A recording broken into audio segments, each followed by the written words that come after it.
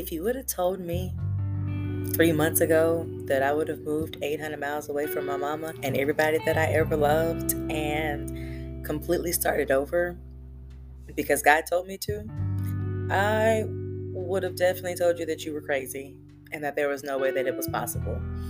But as I sit here, I understand, one, why it's necessary. And two, I understand more about who I am and who God is in me. And that's what therapy is all about. We come to the couch and we call inner me to the carpet because we recognize that there are some things that God needs to deposit into us, and there are some things that God needs to depart from us. And if we're truly going to live the life of God's dreams unapologetically and unabashedly, then we have to be prepared. And the best way to be prepared is by getting to see God in a new way, in a renewed way. And that's what therapy is all about. We want to see God on the inside. And we want to live the life of God's dreams. So buckle up, Buttercup, because we about to get to the couch and call inner me to the carpet. Let's get into it.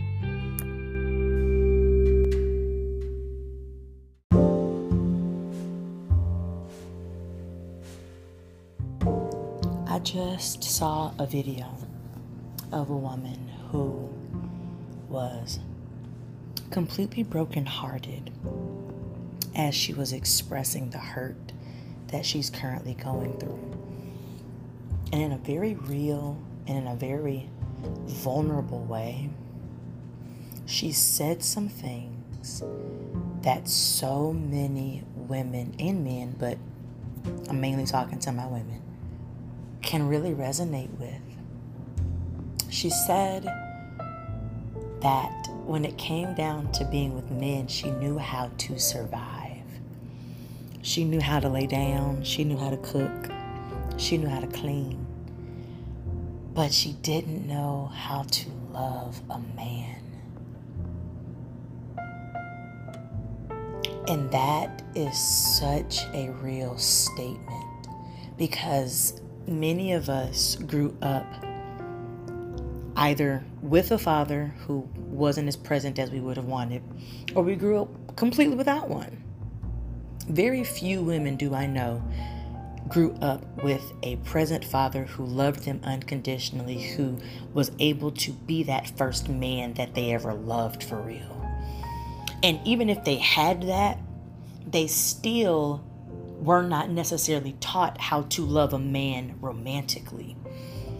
We are basically shamed out of loving a man in our early years, told to stay away from boys, told all the things that we shouldn't do. And then magically one day you wake up and you're an adult and people are asking, well, where's your husband? Where are your kids? And it's this realization of, I don't want to mess somebody up the way I've been messed up, so I want to learn how to love first. Why is it so difficult to want to love? Well, in therapy, we are coming to the couch and calling inner me to the carpet. And as I watched this video, it really triggered something on the inside of me, and God started speaking to me. And he said, daughter, this is why my heart is grieved. Because there are generations of young women growing up not knowing the unconditional love of a father. So then they're growing up seeking that love in other male figures. And because as a society, we are being told that we are only as good as our body is worth, we grow up under this perverted mindset that if I give my body to you, you're gonna love me. If I give myself away, you're gonna love me, or you're at least going to pay me enough attention to fill my love void.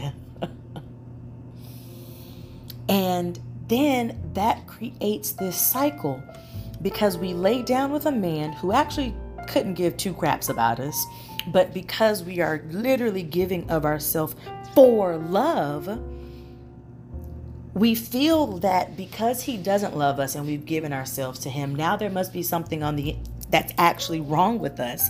There's something wrong with me, and that's why you don't love me, even though I've given you the best that I've got. Because I never learned that the best that I have is actually on the inside of my heart and not between my legs. Because growing up, that's all the boys wanted.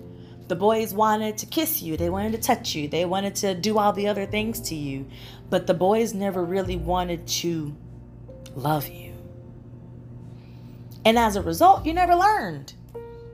You never learned how to love. And as God has been taking me through this journey, that is something that he has been reaffirming each and every day, is that I need to get to the place of unconditional love.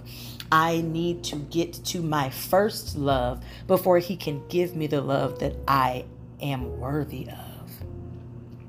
Because when God gives us something before we're ready, we mess it up.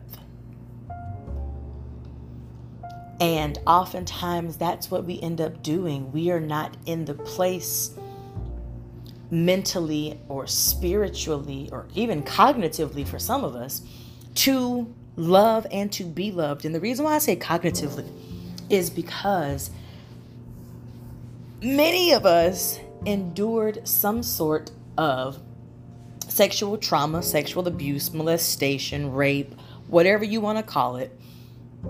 Some of us were touched inappropriately. Most of us were probably touched inappropriately. And some of us even to the point of like the penetration barrier being broken. Whatever that trauma looks like for you, cognitively, when we suffer trauma is literally a point in our life where something happens beyond our ability to cope. We can't make sense of it. And for a lot of us, our cognitive function shuts down. We are literally stuck then at the age of that trauma.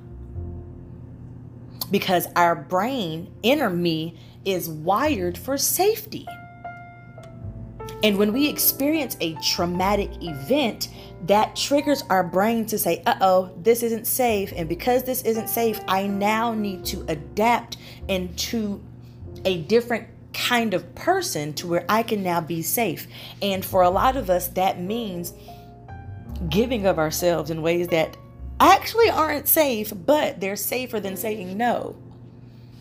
It's safer for me to just lay here and take it than it is for me to tell you no. At least if I lay here and take it, it'll be over soon and then life can go on. But if I say no, there's a whole lot of unknowns that could possibly happen and cause me more harm than I can cope with. And we perpetuate this cycle in our lives a lot of times and we don't realize it. We start seeking out this toxic love. We start seeking out this toxic way of, I only want to be attracted to the kinds of men who won't give me the time of day unless I spread my legs. They don't actively want to know who I am as a person. And when we get stuck there, so now here we are, cognitively function in the mind of a little girl with these grown woman features where men are oogling. And that's the attention that we didn't get from our daddy.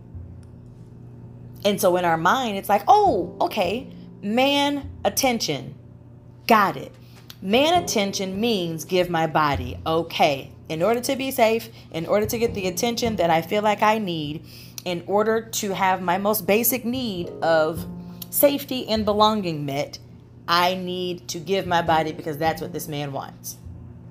Okay, but here's the problem with that. Well, one of the problems with that is God's love for us is not predicated on anything that we could give to him. God's love exists simply because God exists.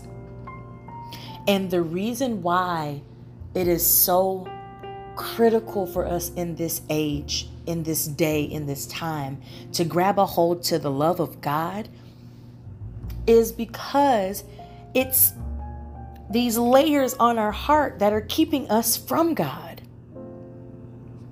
I guarantee you there are people who are going to listen to this and probably haven't even made it this far, if we're being honest. The moment I started talking about God, the moment I started talking about God's love, they probably tuned it out and was like, God don't love me, God ain't never loved me, yada, yada, yada. Lies. God does love us. And this is probably going to hurt somebody's feelings. But take your offense up with Jesus. Don't bring it to me. All right, so here we go. Welcome to therapy. God's love for us does not mean that we are not going to go through bad things. God's love for us means that those bad things, that pain, always has a purpose. And when we are presented with that pain, we are then presented with two options. We are presented with option A of, God, this pain hurts. What do I do with it? Or option B, God could not allow me to go through this pain if he loved me, so I now no longer trust in God. Most of us, more often than not, go for option B because that's easier.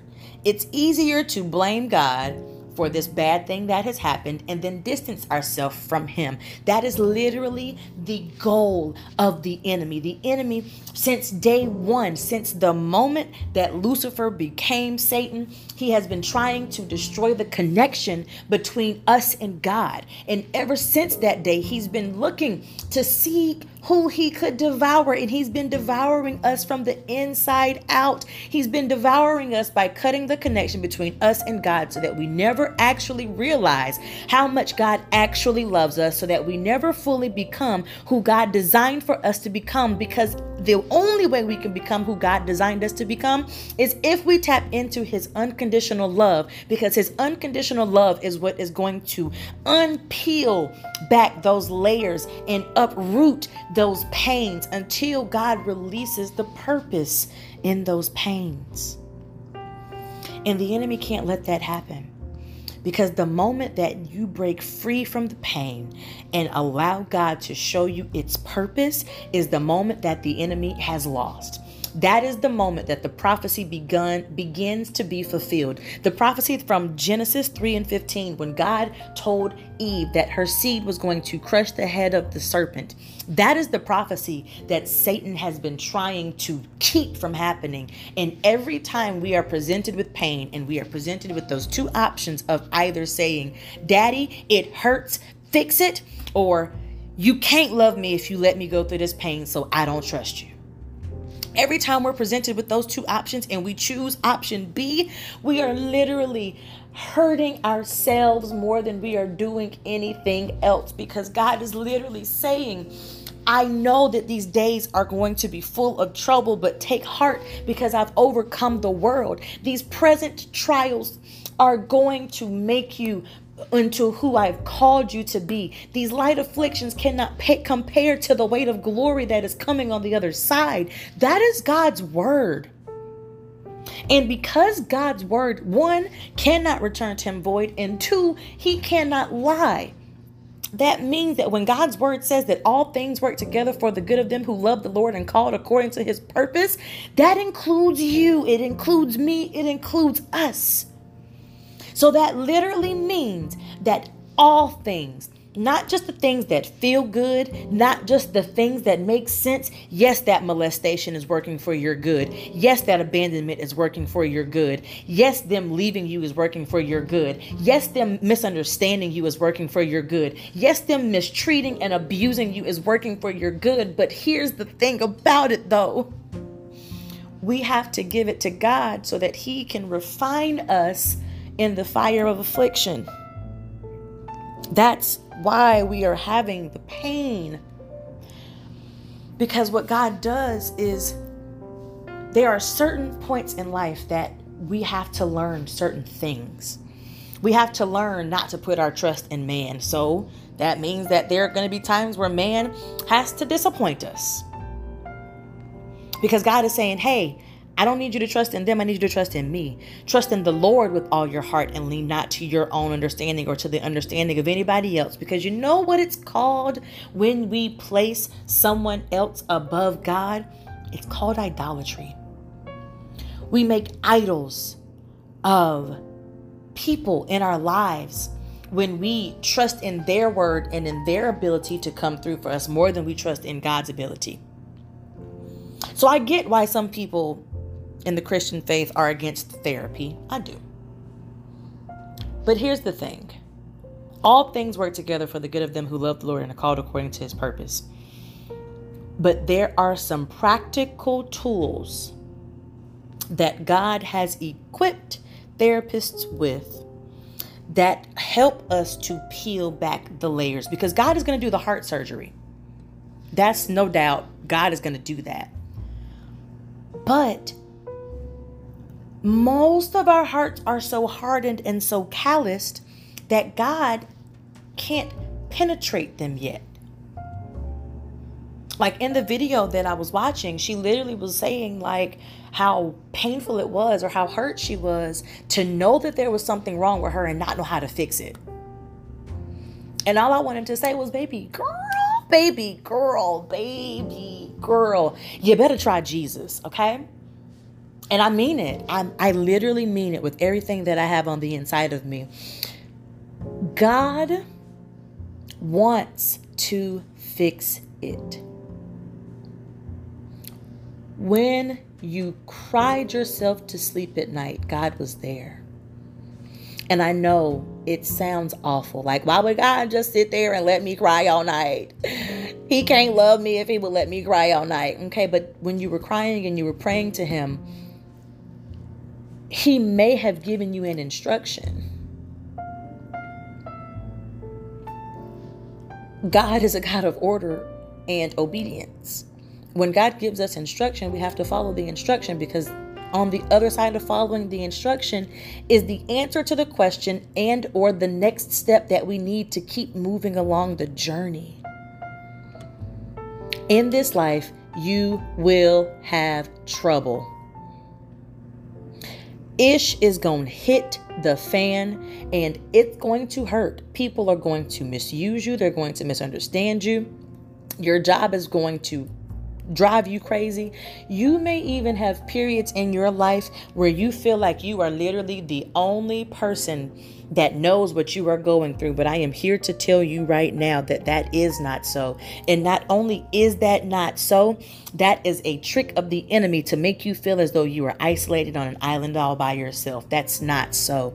God has literally put us together. We are individual parts of a larger body, and each of us serves a function that is so important to the ministry and to the body of God that we are literally fighting for our lives because of that. What God has placed on the inside of each and every one of us is a planet-shaking purpose. It is something that God has put on the inside of you to literally turn the world upside down. And that is why you are in the fight of your life right now. That is why you cannot seem to catch a break right now, because you are so rooted in survival mode that God is trying to now get you to emerge into the ease of his greatness. But you don't know how to do that because all you've ever known is how to put your hand to the plow to survive. And God is saying, hey, wait, pause, time out. Take on my yoke, because my yoke is easy and my burden is light. God is saying, cast your cares to me. God is saying, be anxious for nothing. Don't worry about a doggone thing, but bring everything to me in prayer. And that scripture, it literally says, be anxious for nothing, but in all things pray to God, giving God all thanks. Then you will get the peace that surpasses all understanding. Many of us are fighting for survival because we only want peace. I just want peace. So I got to survive so that I can try to get this peace, because I'm trying to get a piece of the peace that I know that I need, because otherwise I'm going to go crazy. But God is saying you don't need a piece of the peace. I'm going to give you the peace that surpasses all understanding if you stop worrying and pray. And I know you're probably like, Destiny, shut up, because it's not that easy. I ain't say it was easy. It is not easy, but it is very simple. Countless times in scripture, God tells us to stop. Be still and know that I am God literally means to cease striving, to stop what you are doing, stop trying to figure it out, and follow God through it. And so what that looks like in our everyday get out the bed life that we live is, God, this person hurt me with what they said. I know that I could go get them. I know that I could cuss them slap out. I know that I can call their mama a ugly bald head, fat rat tail head, woot de woot de woot, blase blah. But I don't want to do that. I'm going to give you this pain. God, they just told me that I have a disease that is incurable. You said that all things work together for my good, but I don't see how this can work for my good. God, please show me. Paul even said it. Paul was like my favorite, if you didn't know. He said, God, I believe, but help my unbelief. Because here's the thing about us. We are two parts. We are part spirit and we are part human. The human part of us, our mind, our will, our emotions, our body, that is the thorn that Paul was speaking of. It is the part that keeps us humble. It is the part that reminds us of why we need God. That's the part that has that unbelief. But our spirit, the God in us, is that belief part.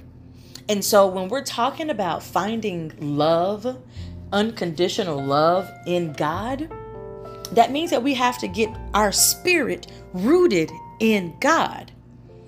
Because the thing about it is what you feed is what grows. And so if we're feeding our spirit, that means that our spirit is going to grow. And that's where God wants us. God wants for the Holy Spirit, who is going to reveal the truth to us, to be in the driver's seat of our lives. I forget where the scripture is. And it's in John. John says it like 3-4 times. John talks about the Holy Spirit and how the Holy Spirit comes to reveal the truth. And here's how Holy Spirit reveals the truth. Holy Spirit is the third part of the Godhead. It's Father, Son, and Holy Spirit. God the Father speaks through Holy Spirit to us. Holy Spirit is like the umbilical cord that gets our spirit the nourishment that it needs from God. And so, without sounding extra woo-woo, making it make sense for our everyday get out the bed life, the first step that we have to take in finding unconditional love in God is to, one, recognize that nothing has separated us from God's love to begin with. I know you messed up. You made some mistakes. You have fallen short. But guess what? All have fallen short. All have sinned and fallen short. Every single one of us. There is but one who is perfect, and his name is Jesus. God already got one of them. He don't need you to be Jesus. He needs you to be exactly who he called and designed you to be. But until we tap into his unconditional love, we don't actually know who that is. Because what we have been living in for, not we, Destiny, I'll speak for myself. What Destiny has been living in for, let's just say 2 decades, we'll lowball it here, is the residuary identity. Which I talk about in Vulnerable and Victorious, but I'll break it down a little bit here. When we go through trauma, big T or little t, whatever. Remember I said cognitively, you are stuck at that age. So what happens is our heart and our mind develop this residue. And that residue calluses, it gets hard. And our identity then becomes locked in that residue. That's where we get the bitterness. That's where we get the apprehension to trust people. That's where we get the codependency. That's where we get all of these mental battles that we struggle with, because our residuary identity has been created to keep us safe. But at that time of keeping us safe, it's really doing more harm than good, because we're not actually sure or aware of who we are designed to be. God has designed each and every one of us. Did you know that God has numbered every hair on your head? Did you know that God's precious thoughts for you outnumber the grains of sand? Did you know that God's plan for you is to prosper and not harm you? And so in those very moments of that pain, it's when God is saying, hey, remember in my word where I said that my plan was to prosper and not harm you? If you are being harmed, one, that's not a part of God's plan, because the pain isn't the part of the plan. The purpose is for you to go to God in that pain and say, what do I do with this? Because his plan is to prosper us, give us hope and a future. But if we're so stuck and rooted in the residuary identity, we can't then allow God to peel back the layers of that identity to find the root of who we are. So how do we do that? Well, first off, we recognize that nothing has separated us from the love of God. That's the first step. As we are accepting that nothing has separated us from God, we got to get into his word. We have to listen to what God is saying to us in his word. And we have to hear what God is saying in his word. Let he who hath an ear hear. But that means more than just listening, more than just reading the word. You have to perceive. You have to have a level of understanding about the word that you're reading. And what that means is, it's straight out the scripture. Thy word have I hid in my heart. Instead of just reading the Bible, study it. I know, studying, trigger word. I know, we spent all-nighters in college studying. Shout out to Georgia Southern Club Handy. Woo woo. I know, studying is a bad word, except in this context.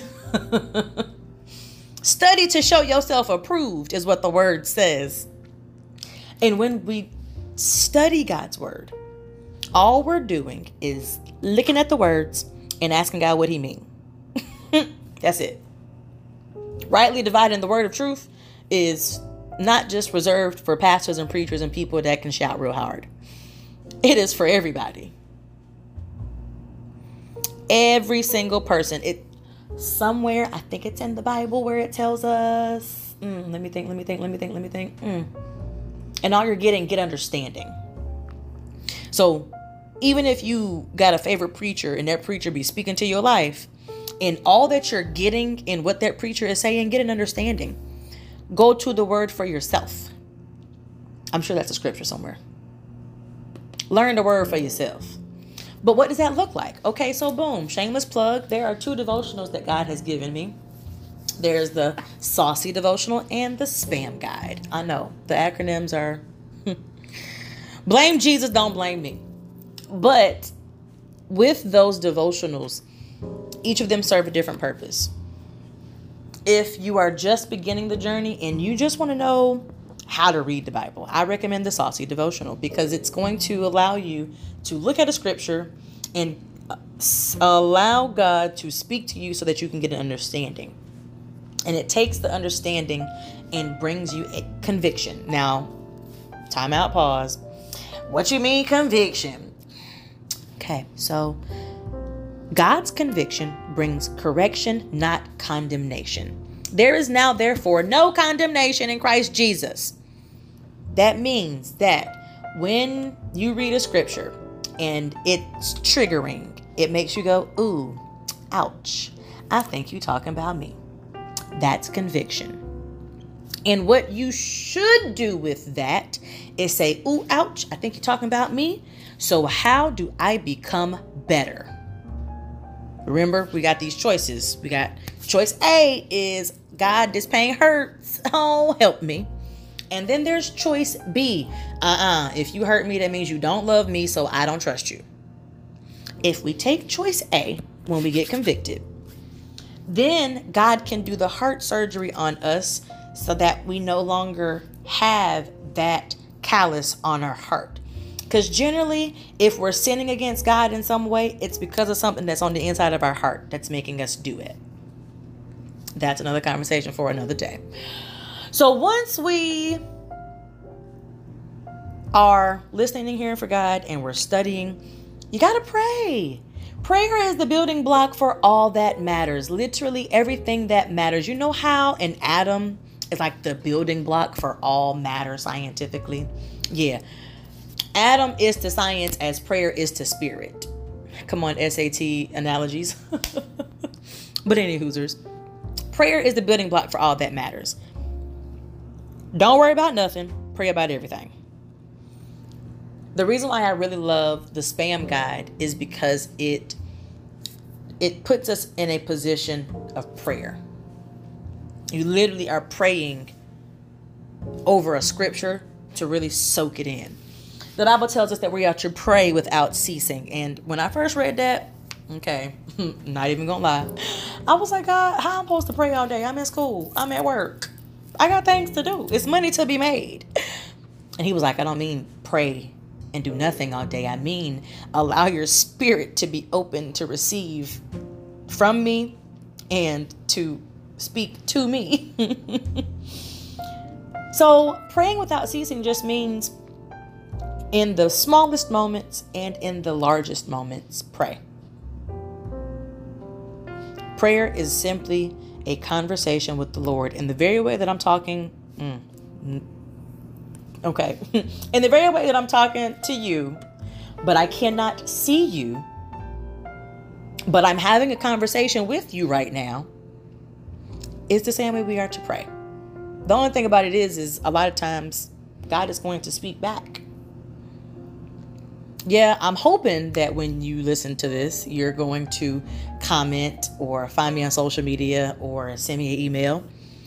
But the reality is you probably won't. But God's not like you. God's not like man. God's going to speak to you. And getting our spirit rooted in God is how we tap into the frequency of God. It's how we tap into that space where God communes with us. In Genesis, God talks about how he walked with Adam and Eve in the coolness of the garden. God wants to get back to where he walked with us in the coolness of the garden. Because remember, the only reason why we don't do that right now is because the enemy has severed the connection. And so what we're doing in therapy and in Rooted and in everything that God has gifted me to do is we are restoring that connection. We are redeeming and we are reconciling our connection to God by way of the Spirit.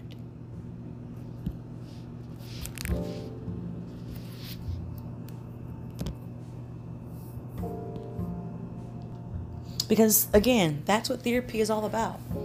Therapy is just a conversation led by God on how to navigate the journey from who you've always been into who God has always dreamt of you becoming. God has always dreamt of us becoming his children again in the garden with him. where there is no disconnect between us. And so everything that we are talking about, hopefully, prayerfully, points back to God's love. Because that's what God desires. Contrary to popular belief, God actually doesn't want us out here struggling and straining, just trying to make it. He doesn't want us out here trying to figure things out. God actually wants for us to trust in Him with all our heart and lean not to our own understanding. He wants us in all of our ways to acknowledge Him so that He can direct our paths. And guess what? The steps of a good man are ordered by the Lord. And guess what happens when God orders our steps? He delights in His way. You ever thought about how your life would be if God delighted in your way? Like God of the universe, the creator, the almighty, the omniscient, omnipotent, omnipresent, creator extraordinaire, author and finisher of your faith. You ever thought what would happen if you made Him happy in the way that you was walking in your life? Think about it. If you took the next step that God told you to take, and God began to delight in your life, what that would look like. Because when I'm literally about to look up the word delight right now. When we delight means to please greatly. God is pleased greatly when we allow Him to order our steps. It says it in the word. The steps of a good man are ordered by the Lord, and He delights in His way. So if God is pleased greatly in ordering our steps, side note, that is Psalms 37 and 23, just in case. If that's what God desires, because we know it's what He desires, because who doesn't want to be happy? Even God wants to be happy. God wants to be pleased with His creation. That's why we were created. He looked at us and said, "Ooh, it is good." When God said it is good after creating man, that wasn't just for Adam in the beginning.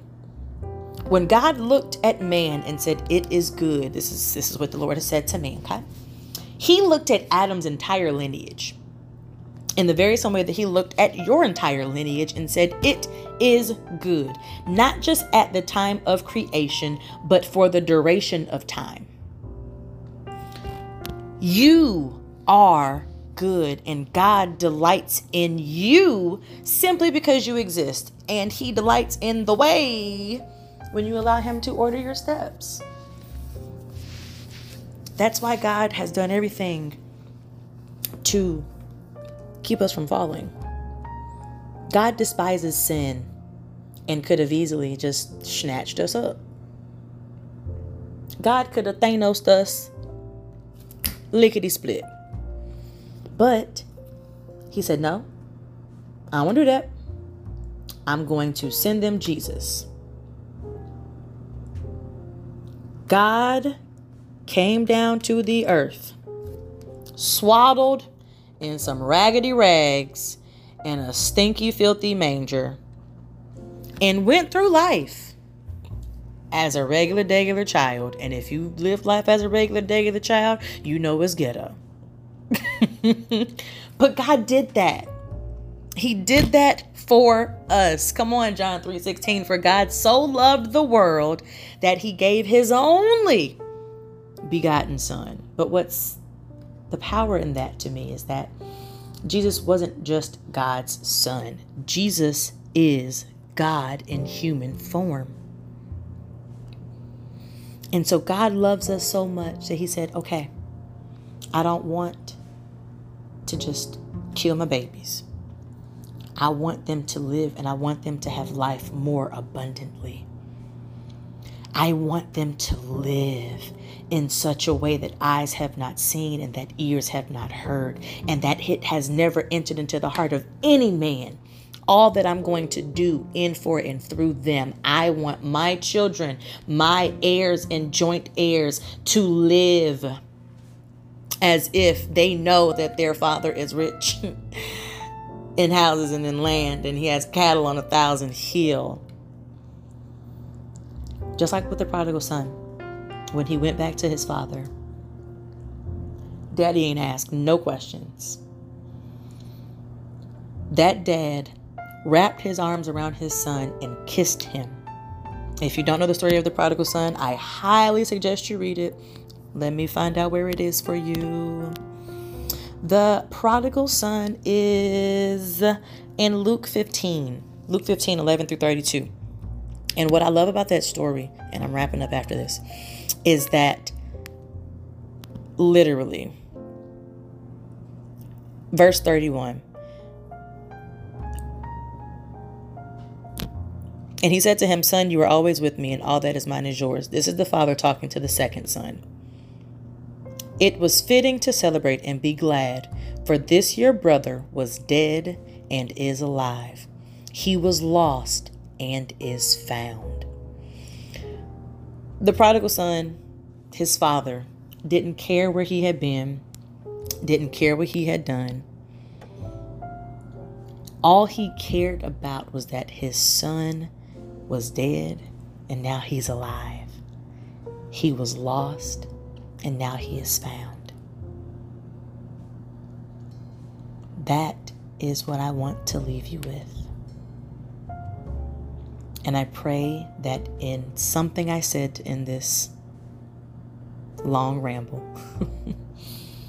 that you would find the strength and courage to let God find you again, to return back to your Father, to return to that unconditional love of God the Almighty. And remember that you have a planet-shaking purpose. Remember that you absolutely matter to God. And remember that the choice to be a planet shaker is always yours. Yours, I can speak. The choice is always yours. I love you to wholeness, and I mean it.